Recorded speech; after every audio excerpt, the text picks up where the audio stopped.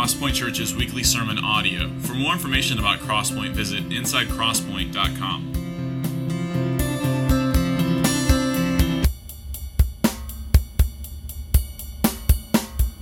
Well, good morning and welcome to Crosspoint. I'm the youth pastor.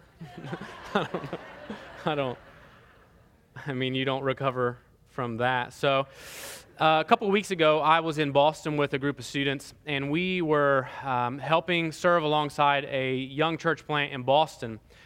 One of the things that we did while we were there is we did spiritual surveys. And so we went out on these campuses in Boston, these college campuses, and we essentially just walked up to people and said, hey, would you be interested in taking a spiritual survey? Now, I think maybe in my ignorance, I assumed that everyone in Boston on a major university was an atheist or agnostic. That was not, in fact, what I discovered personally as I did 5 or 6 of these surveys. We went through things like, do you believe that there is a God? And surprisingly, most people were willing to say, yeah, I believe that there is a higher power, there is some sort of God. Obviously, that wasn't the case for everyone. But people were willing to admit that. People were willing to admit, yeah, I am a non-denominational Christian. I gather in some sort of Christian gathering. That is my background. That's how I grew up. And to me, that was really surprising. Many of them believed in eternity. They wanted to believe that there was a heaven and that there was a hell. That was also extremely surprising to me, considering they said they believed in a place called hell. They also believed that mankind has a problem, that there is some sort of issue with us, that we are broken as humans. As humanity, there is an issue that we are facing, though many of them did not have a particular answer to give as to what that was. And then, without fail, every single person said, I would, in fact, like to have a personal relationship with God. And those things were pretty surprising to me, but there was one question on the survey that I think revealed everything about these people, and that was the question, who is Jesus? Again, quite surprising. I heard answers of he's the Son of God, he's a prophet, he is a good man, and all of these things were true in and of themselves. Those things are certainly true of Jesus. But there was one answer that was exactly the same for every person that I talked to. And the answer was not really. When I asked the question, okay, so you believe in Jesus, but does it really matter who he is? And without fail, for me, the answer was no, not really. To me, this reveals the problem of mankind at its basis, and that's that we believe that we can find answers, we can find truth, we can find satisfaction in this life on our own. That we can find fulfillment and satisfaction in this life on our own with no help outside of ourselves. Our text this morning is a short text in John chapter 7. It's verses 37 through 39. And to me, it is one of the most beautiful passages of Scripture that I've encountered. Likely that is because I'm preaching it this morning. But it is magnificent. These 2 sentences that Jesus utters, and then the 3rd sentence that John gives us as a clarification, they are simply beautiful. Because in just a short breath, Jesus reveals everything that we need to know to be satisfied. Look with me at John chapter 7, verses 37 through 39. On the last day of the feast, the great day, Jesus stood up and cried out, "If anyone thirsts, let him come to me and drink. Whoever believes in me, as the Scripture has said, out of his heart will flow rivers of living water." Now this he said about the Spirit, whom those who believed in him were to receive. For as yet the Spirit had not been given, because Jesus was not yet glorified. Let us pray together. Father, we thank you for this day. We thank you for the kindness and the grace in bringing us together in this room to consider our Lord Jesus Christ. It is not every day that everyone gets to consider Jesus, and it certainly is the case that they do not consider him rightly. I pray this morning that we would see Christ clearly, that we as believers would behold in glory in our Lord Jesus, that we would lift him up and magnify him and exalt his name this morning before all of those who are here with us, before the community of Columbus and before all of the hosts of heaven. May Christ be our plea this morning. May our worship, may the very utterances of our mouth and the thoughts in our mind be Christ alone. Father, I pray if there are unbelievers here, and I know there are, I pray that you would convict them this morning, that you would turn them from themselves, that they would see the satisfaction that is found in Christ alone and the glory therein. Father, I pray that you would remove me. If you could, make me invisible this morning, that we might see you clearly in your word and nothing else, that we might behold you, that we might lift you up, and that we might turn our eyes from me, from ourselves, and heavenward. Father, fill us with the Spirit that we might do this. Sanctify us, grow us in holiness. We beg of you, and we pray this in Christ's name. Amen. So we are landing here in John chapter 7, and I want to kind of fill in the context of what's happening. Israel is celebrating one of their 7 major festivals, one of their 7 major feasts. This one happens to be the Feast of Booths.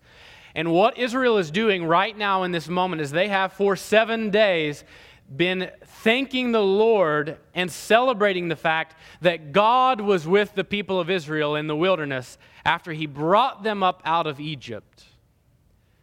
That in the midst of the dangers they were facing, in the midst of the need that they were facing, in the midst of the anxiety they were facing, God himself was there with his people, taking care of them. He was with them in the wilderness when they had no place to stay, no homes to live in, and they are celebrating the fact that God was there and gracious and good to his people. And so what they do is they create these 3-sided huts, and they leave the top kind of open, so at night when they're sleeping in these huts, for 7 days they live in these tents. And at night, they can see all of the beauty of God's creation and the stars, and they're reminded of the majesty of God. This is right after Israel has just taken in all of the crops for the year, and they are celebrating how good God has been to them. And everyone is full of joy. Everyone is celebrating. Everyone is excited to see what God will do in this coming year. And yet there is a major problem. The people have become satisfied, as we will see, and as you can read through John chapter 7, we won't look at all of it. And as you can see in all of the Gospels, the people of Israel have become satisfied with their religion. The people of Israel have become satisfied with their traditions. And they've become satisfied with merely showing up to receive the good things that God has promised to give them. And so we find them here celebrating at the height, the climax of joy on this great last final day of this festival. And Jesus comes onto the scene. And in the midst of this great day, everything changes. What's happening at this very moment on this last day is they've just made a procession from the well of Siloam. The priests have gone, they've taken these pitchers, they've scooped up water. They have water in one pitcher, wine in the other pitcher, and they are marching their way back to the altar in Jerusalem. And everyone is behind them, chanting and cheering, and they're singing psalms and praises to their God. And the priests finally make their way up to the altar. They ascend the ramp, and right at the moment that everything is about to be wonderful. They're about to pour the water and the wine onto the altar. You have this man, Jesus, that stands up and cries out and changes everything. Everything changes in this moment. And in 2 short verses, Jesus reveals everything. And everyone is standing around. Probably their mouths are open. The priests are livid. They are white hot with anger. And everyone is looking to this man and thinking, who is Jesus? Who is this man? And the answers are many. He's a prophet. He's a good man. He's the Son of God. But what Jesus says reveals everything. And so I want to look at 4 truths this morning. I want to answer the question this morning very simply. Who is Jesus? Who is this man who can stand up and cry out? So I have 4 things this morning. Number 1, Jesus is the quencher of thirst. So here, Jesus stands up right in the midst of this moment where they're pouring out the water. They're expecting this festival essentially will bring all of the rain they need for this coming year, for their crops to yield. They are thinking, God is good to us because we are good to Him. We will have plenty of water for this year's harvest. This is the moment. And this man stands up and says, in fact, all you who are thirsty. The reality is in the mind of an Israelite, they're thinking, we aren't thirsty at all. We're about to take care of that. In fact, we will have all that we need in just a moment. And Jesus stands up and says, you who are thirsty. What He is doing, what Jesus is doing in this moment is He is lovingly casting doubt on their ability to truly be satisfied with what they are doing in this moment. He is wanting them to doubt whether or not this festival will bring what they truly desire. The reality is all of the Gospel of John is pointing us to one thing, that Jesus is the Son of God who has been sent onto the earth. He is the Word made flesh to dwell amongst men, that they might see God truly, that they might behold Him physically in the face in the person of Jesus. That's what all of the Gospel of John is doing. So when he stands up and calls out their thirst, he is revealing something about them that they don't know about themselves. Because he is the Son of God, God Himself. He is very familiar and acquainted with who man is. In Jeremiah chapter 2, verses 13, the prophet here tells us, he gives us an insight into what Jesus is thinking at this moment. Jeremiah 2:13, for my people have committed 2 evils. They have forsaken me, the fountain of living waters, and have hewed out cisterns for themselves, broken cisterns that can hold no water. What Jesus is doing is He's wanting to save them from a life of digging wells that will never hold water. He wants to stop them right in this moment and say, listen, you are digging a hole that you are filling with water and that will soon seep out. And you will, in fact, have to dig another hole soon. In fact, in this regard, you will do this festival next year. You will re-celebrate next year. You will have to go through all of this tradition again next year. You who are thirsty, come. What Jesus is doing is He's trying to kindle these Israelites' thirst for salvation. He wants them to hear. He wants them in the moment of Him crying out. He wants them to feel the anguish that they suffer in realizing that the world gives them no satisfaction. He wants in this moment to cast doubt on their ability to be satisfied. He wants them to clearly think, you know what? Jesus, you're right. This is doing nothing for me. Because I will go on from here and I will struggle throughout this year. I will go on from here and my child will get sick. I will go on from here and something will happen. And I will find myself dissatisfied with what the world has to offer. Jesus wants them at this point. In love, He wants them to question whether they are truly satisfied with this stuff. Whether or not coming and being religious is enough. He wants them to turn and long for what He's offering. He wants them to say, I am thirsty. Give me what you're talking about. He's calling all of those who will admit their thirst to come and drink and be satisfied. Jesus, in a word, is saying, listen, you need something. You are dissatisfied. You are not good. This is not in and of itself pleasing to God. If you will simply admit your need and come to me, you can come to me not in your goodness, but in your sinfulness.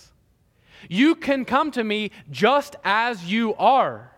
You can give up the pursuit of trying to please me through these things, and half-heartedly, because you're getting something from this, let's be honest, I'm freeing you to come just as the sinner you are, in your filth, with your dirty rags. Turn, admit, and feel free to come. That's the love in this. That's the love that Jesus shows them in the midst of calling out the fact that they are dissatisfied. That if y'all are honest, this is doing nothing for you. But there is one who can do something. Come to me and drink. Jesus is giving them a new plea before God. Jesus is revealing to them, listen, the day will come when you will stand before your Creator. And what you will not have to tell Him is that you saw the priest pour out the water and the wine. You were there on the great day. You were participating in all of the goodness and all of the joy of Israel. God, please let me in your kingdom. Jesus is saying, listen, you are thirsty. Your plea should not be these things. Your plea should be that you were once thirsty and yet you turned to Christ and drank. When you get to heaven, your plea for the kingdom is Jesus.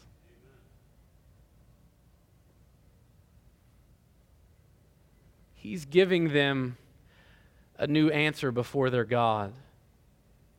And it has nothing to do with who they are and everything to do with who Christ is. We're all familiar with the attempts to satisfy our thirst. All over the place, you are tempted to satisfy your thirst, to quench your thirst with something. The reality is, though, we all know that that thing will only quench our thirst for a moment. We are plagued with continually finding contentment in this life. Whether it be your brand new iPhone, they're going to come out with another one, and they're going to tell you about it 5 years before they come out with it. Whether it's clothes, whatever it is, your children, your house, your home, we continually are living this life of finding contentment and satisfaction, and it never stops. The need, the pressure, it never goes away. And here in love, Jesus is saying, listen, stop. Stop spinning your wheels.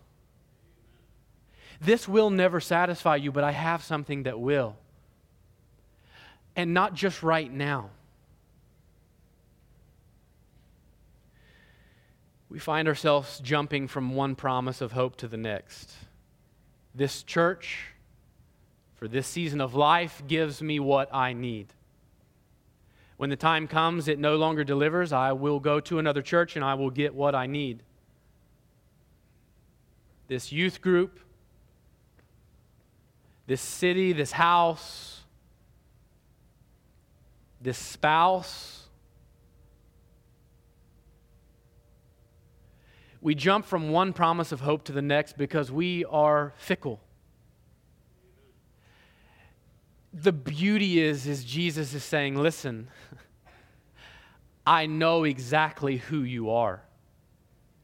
I know that you are fickle. Will you turn and come to me? John Piper, he has such a great quote on this. He says this: we are afflicted and blessed with a chronic restlessness, an insatiable soul thirst for this reason, that we might keep looking until we find Christ. And having found Him, we might be turned back to Him again and again when we taste of other springs and find them bitter. We were made for God. The taste buds of our souls were made to relish fellowship with the Son of God.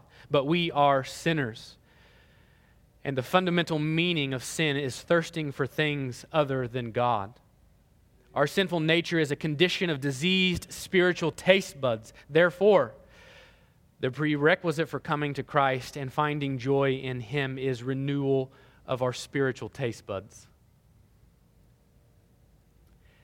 What Jesus is offering these Israelites here, what He is offering us this morning is not just satisfaction as we would understand it. Not just filling the void or the gap in our lives that we are trying to fill with iPhones and clothes and whatever else it may be.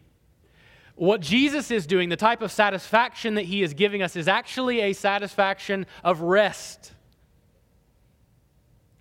Rest from pursuing a satisfaction that exists nowhere outside of Jesus. He is showing us the thing that we are actually longing for, because let's be honest, every person in this room is made in the image of God. You are created to worship, and you will worship something. Either God, your creator, or something else. And so we spend lives of worshiping things. And Jesus here in His love is saying, put your affections here. If you need a place to land your worship, it's here. So Jesus is standing up before these Israelites, and He is offering them what they did not previously know they needed. This is the type of satisfaction that only comes by Christ's work in us. Believer, unbeliever, realize this satisfaction is only worked within our souls by the power of God Himself. You will not find this satisfaction on your own. I cannot package this satisfaction up here this morning and hand it out to you. This is the work of Christ and the work of the Spirit, and yet we are called to come. We are called to not only admit our thirst, but to come and drink. And so we see, secondly, that Jesus is the object of faith. When Jesus asks these people to come and drink, He's asking them to trust. I think belief here is very simple. Oftentimes we spend a lot of time thinking, well, what does it mean to believe in Jesus? What does belief actually look like? What are the 5 steps of belief? I think Jesus here, he's saying belief is simply putting off the temptation to self-capability. Belief here is simply admitting that you are empty. Belief here is confessing that Christ is our only petition before God. To come and believe is simply to say, God, I don't understand what's happening right now.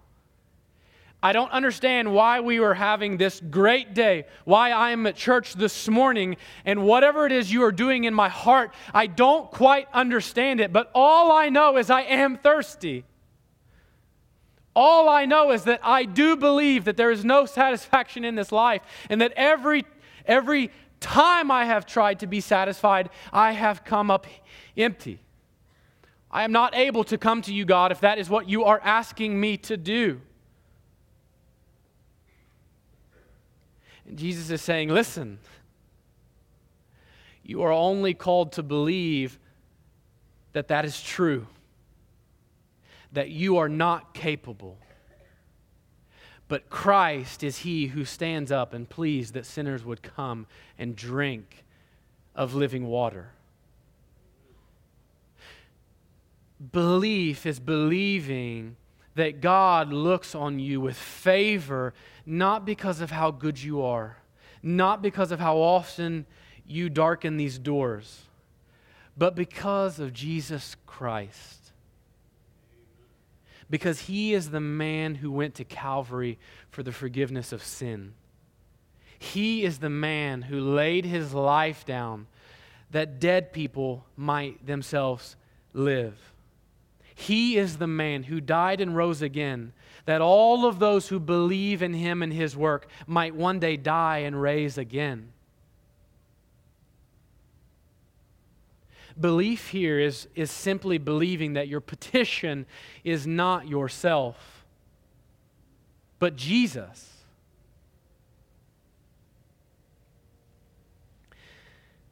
This may seem too simple for you. You may be thinking this is too easy. There's no way that the God of the universe, who created all of this in its complexity, would have me be saved by something like this. That I just hear Jesus saying, come drink, I drink, and all is well. That's too simple. There's some sort of scheme. How much money do you need? The answer is this is simply what Jesus says. There is no ploy. There is no bait and switch. This is not highway robbery. Jesus is not selling a lemon. The difficulty we face here, the difficulty unbelieving sinners face, the difficulty sinners face, is that we believe that we are strong and wise. We believe when we take spiritual surveys outside of Christ that God exists and that someday I will stand before Him and just ask Him to come in because I'm good enough and He will be pleased with me. He will love the fact that I have spent $450 throughout my life paying it forward at McDonald's. And that I was able to buy 500,000 $1 hamburgers. We believe that that's how we receive this satisfaction. Wise and strong men believe that, but the reality is that we are all very weak and frail. Look with me in Matthew chapter 11. Jesus confronts this truth head on. Matthew 11, verses 25 through 30.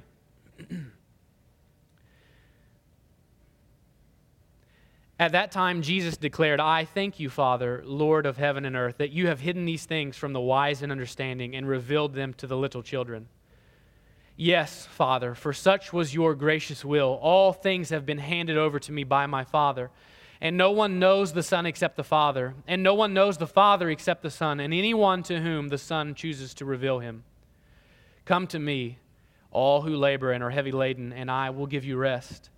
Take my yoke upon you and learn from me, for I am gentle and lowly in heart, and you will find rest for your souls. For my yoke is easy, and my burden is light. What Jesus is doing here in John chapter 7, what He's doing here in Matthew chapter 11, is He's saying, listen, the kingdom of God is for those who will leave behind their own satisfaction. The kingdom of God is for those who will admit their weakness and their frailty. The kingdom of God is for those who will admit they are thirsty. The kingdom of God is for those who will turn from themselves and look to Christ in their weakness and frailty. The tension here is knowing that we are weak and sinful, and yet being called to come to the all-powerful, all-righteous God.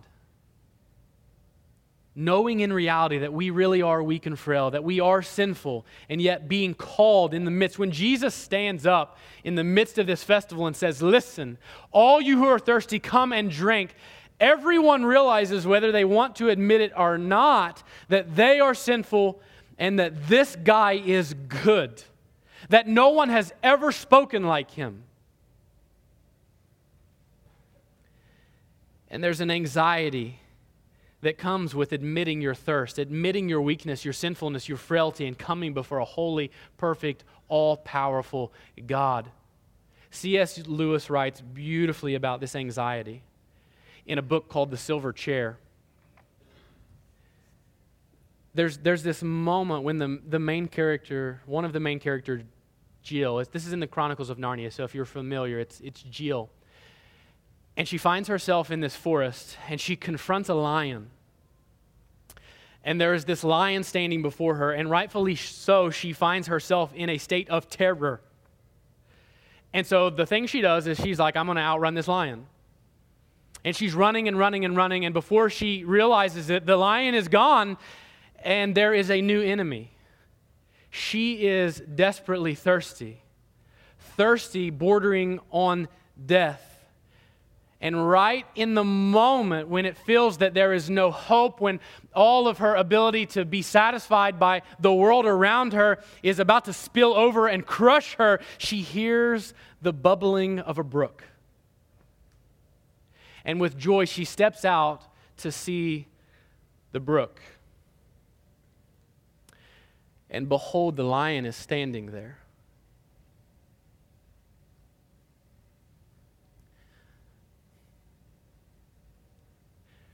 Are you not thirsty? Said the lion. I am dying of thirst, said Jill. Then drink, said the lion. May I? Could I? Would you mind going away while I do? Said Jill. The lion answered, this only by a look and a very low growl. And as Jill gazed at its motionless bulk, she realized that she might as well have asked the whole mountain to move aside for her convenience. The delicious rippling noise of the stream was driving her nearly frantic. Will you promise not to do anything to me if I do come? Said Jill. I make no promise, said the lion.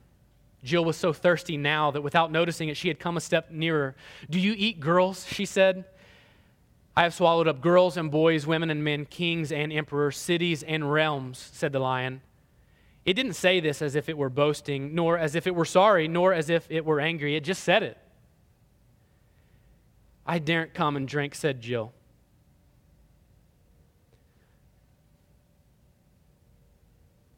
Then you will die of thirst, said the lion. Oh dear, said Jill, coming another step nearer. I suppose I must go and look for another stream then. There is no other stream, said the lion. It never occurred to Jill to disbelieve the lion. No one who had seen his stern face could do that, and her mind suddenly made itself up. It was the worst thing she ever had to do. But she went forward to the stream, knelt down, and began scooping up water into her hand. It was the coldest, most refreshing water she had ever tasted. What this story reveals is the revelation that every believer has undergone in meeting Jesus. That this is God. Trusting in Jesus is not merely hoping in a good man. It's believing that the God of the universe, the Lion of Judah, is also our sacrificial lamb. Lewis puts it elsewhere. Jesus is not safe, but he is good.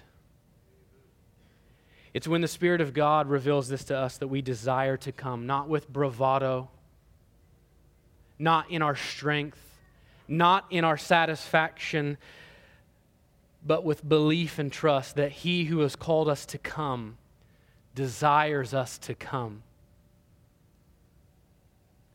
And when we do come, Jesus promises that we will overflow. The third point is this.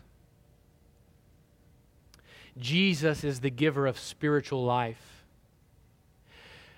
the scriptures here in the ESV, it says that from his heart will flow rivers of living water. I think the term in the Greek is not the typical word used for heart. It's not translated normally as heart. I think a version like the New American Standard, or maybe the King James or New King James, some of the older versions of Scripture that translate more literally, I think they have a better way of translating this. Because what Jesus is saying is, all of those who will come to me, all of those who will admit their thirst, their emptiness, and come to me to find satisfaction, from out of your inner being will flow rivers of living water. What Jesus is saying to them, what he is saying to us, what he is revealing is that the Spirit of God is a living and active spring living within us, from which we may continually draw. When you are converted, you are given the Holy Spirit, not in a momentary like tidbit, not just enough for that day, but you are given the Spirit in abundance. What he is saying is, listen, you are looking for things to fill you and satisfy you in this life, and you may find those momentarily, but you will have to continue to find them. You will, in fact, continue to dig wells to hold this water you found, and they will run out. What I'm telling you is that the water that I will give you will not only fill you, it will overflow you. It will overwhelm you with satisfaction. All of that in these two little verses. He is giving us a really great hope here.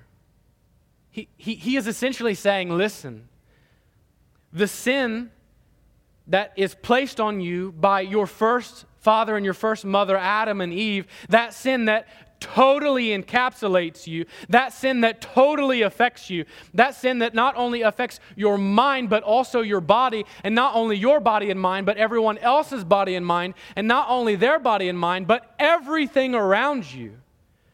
That all-encompassing sin, the sin you cannot flee from, the sin that has fully filled you in your fallen state, this water will in fact fill you to a greater degree. And where you were once filled with the depravity of man, you will be filled with the Spirit of God. I will replace what is there by your doing with what is Christ's doing. The satisfaction you will find is that you don't need to look into yourself to have some sort of fulfillment in life. You need only come to me and see what Christ has done in you. The work that He Himself has done in you that you could not do for yourself.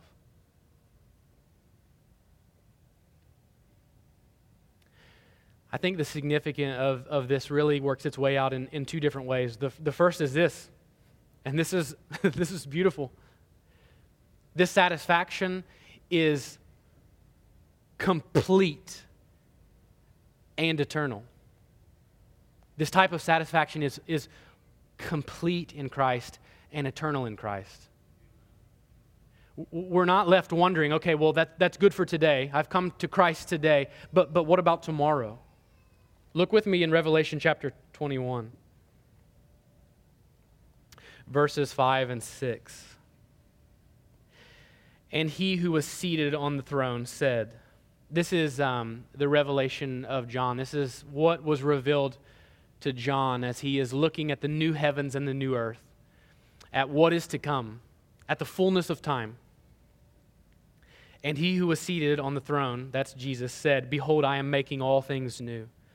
Also, he said, write this down, for these words are trustworthy and true. And he said to me, it is done. I am the Alpha and the Omega, the beginning and the end. To the thirsty I will give from the spring of water of life without payment.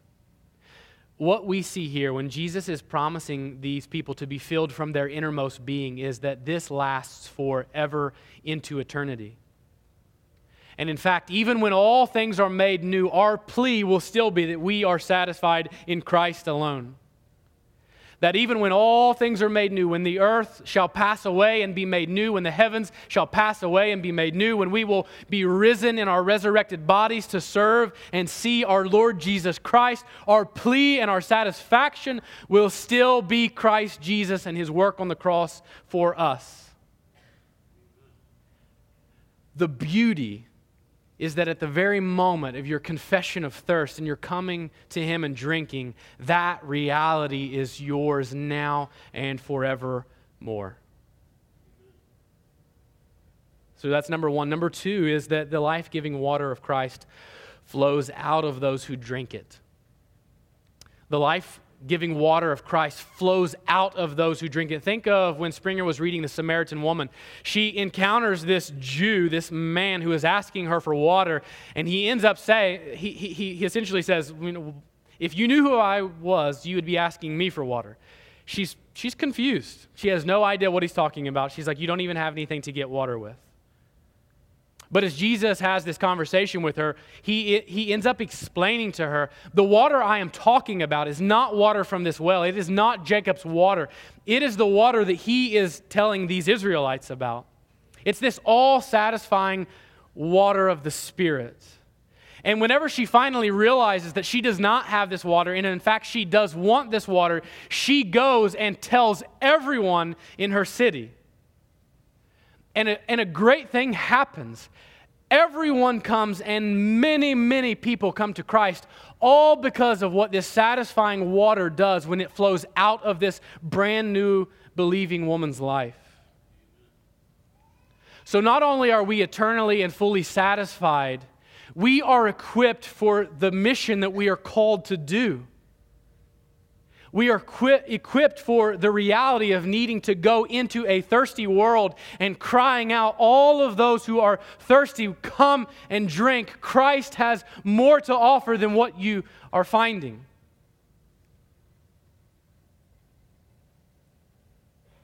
The beauty is that the Spirit flows out of us to accomplish the will of the Father, regardless of how awesome we are. If you were here this morning and you just find yourself stifled in your ability to share the gospel and to lead people to Christ, here is a beautiful truth for you. Christ will do His work through you by the power of the Spirit. You are responsible to go and to cry out, but Christ will work through you, regardless of how awesome you are. Whether you ever have a stage like this where people have to listen to you, or whether you are going out on the streets and crying out, the Spirit of God will work because the Spirit of God is all-powerful. Our confidence as believers is that God's power is certainly at work in us. That when we share Christ's salvation, it goes forth with divine power because God desires unbelievers to believe. Our final point as we wrap up is this.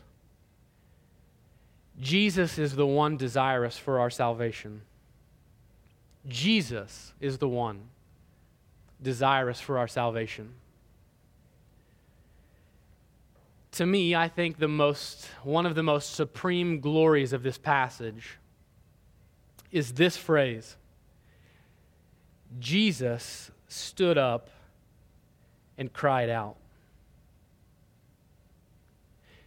Jesus stood up and cried out. On this final day of the festival, on the greatest day, Jesus stood up and cried out. It's at the most disadvantageous of times, at the most foolish of times, at the most offensive of times, at the most socially inappropriate of times, that Jesus cried out and asked sinners to come and be saved. I want you to contemplate just for a moment this truth.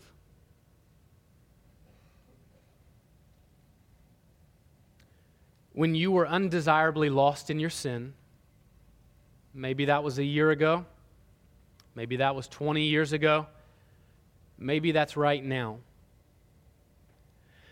When you were undesirably lost in your sin, Christ called out to us.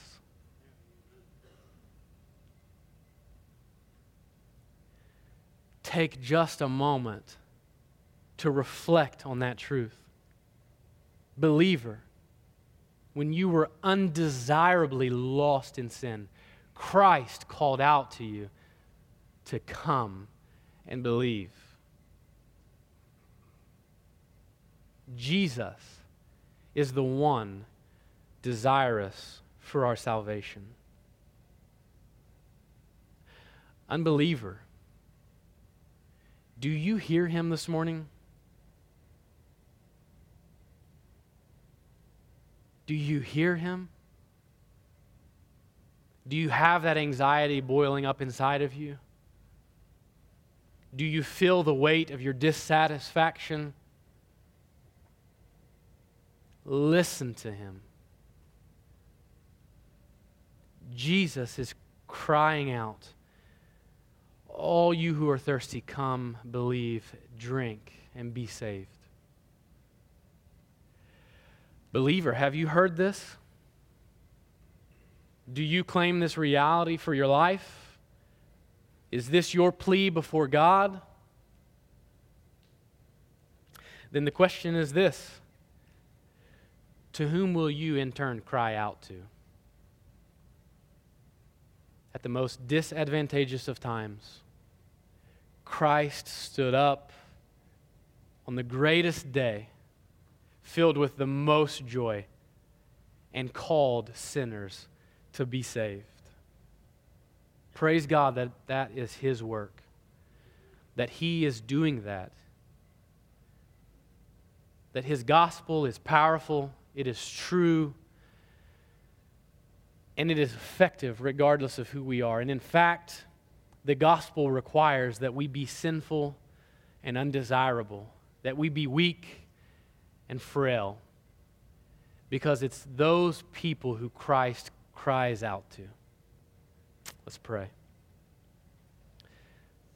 Father God, we thank you for this day. We thank you for your word. We thank you for the gift of your Son, Christ Jesus, in whom you have saved our souls, whom you have used to purchase us, an undesirable people for yourself. We thank you that in your grace and your mercy and in your goodness that you don't leave us in a state of dissatisfaction. In fact, in love, you cry out to us, revealing our dissatisfaction and offering us so much more, that which we don't even know we need apart from Christ. I pray this morning that you would use your word powerfully, that you would draw unbelieving sinners to yourself, and that you would draw believing sinners to yourself to a greater degree of holiness and godliness this morning. Father, we trust that your Spirit is at work in those of us who have looked on Calvary and who claim Christ as our only plea. Would you use us mightily? Would you use us to expand your kingdom for the sake of the gospel, for the glory and exaltation of Christ Jesus? We thank you for this beautiful picture of who Jesus is, that he's not just a good man, that he's not just a prophet, but he is in fact God with us. The Lion of Judah, the sacrificial lamb for the forgiveness of sin to all those who would hear, who would thirst, and who would turn, believe, and drink of the life-giving water. All the glory. All the glory to you, God. In Christ's name, amen.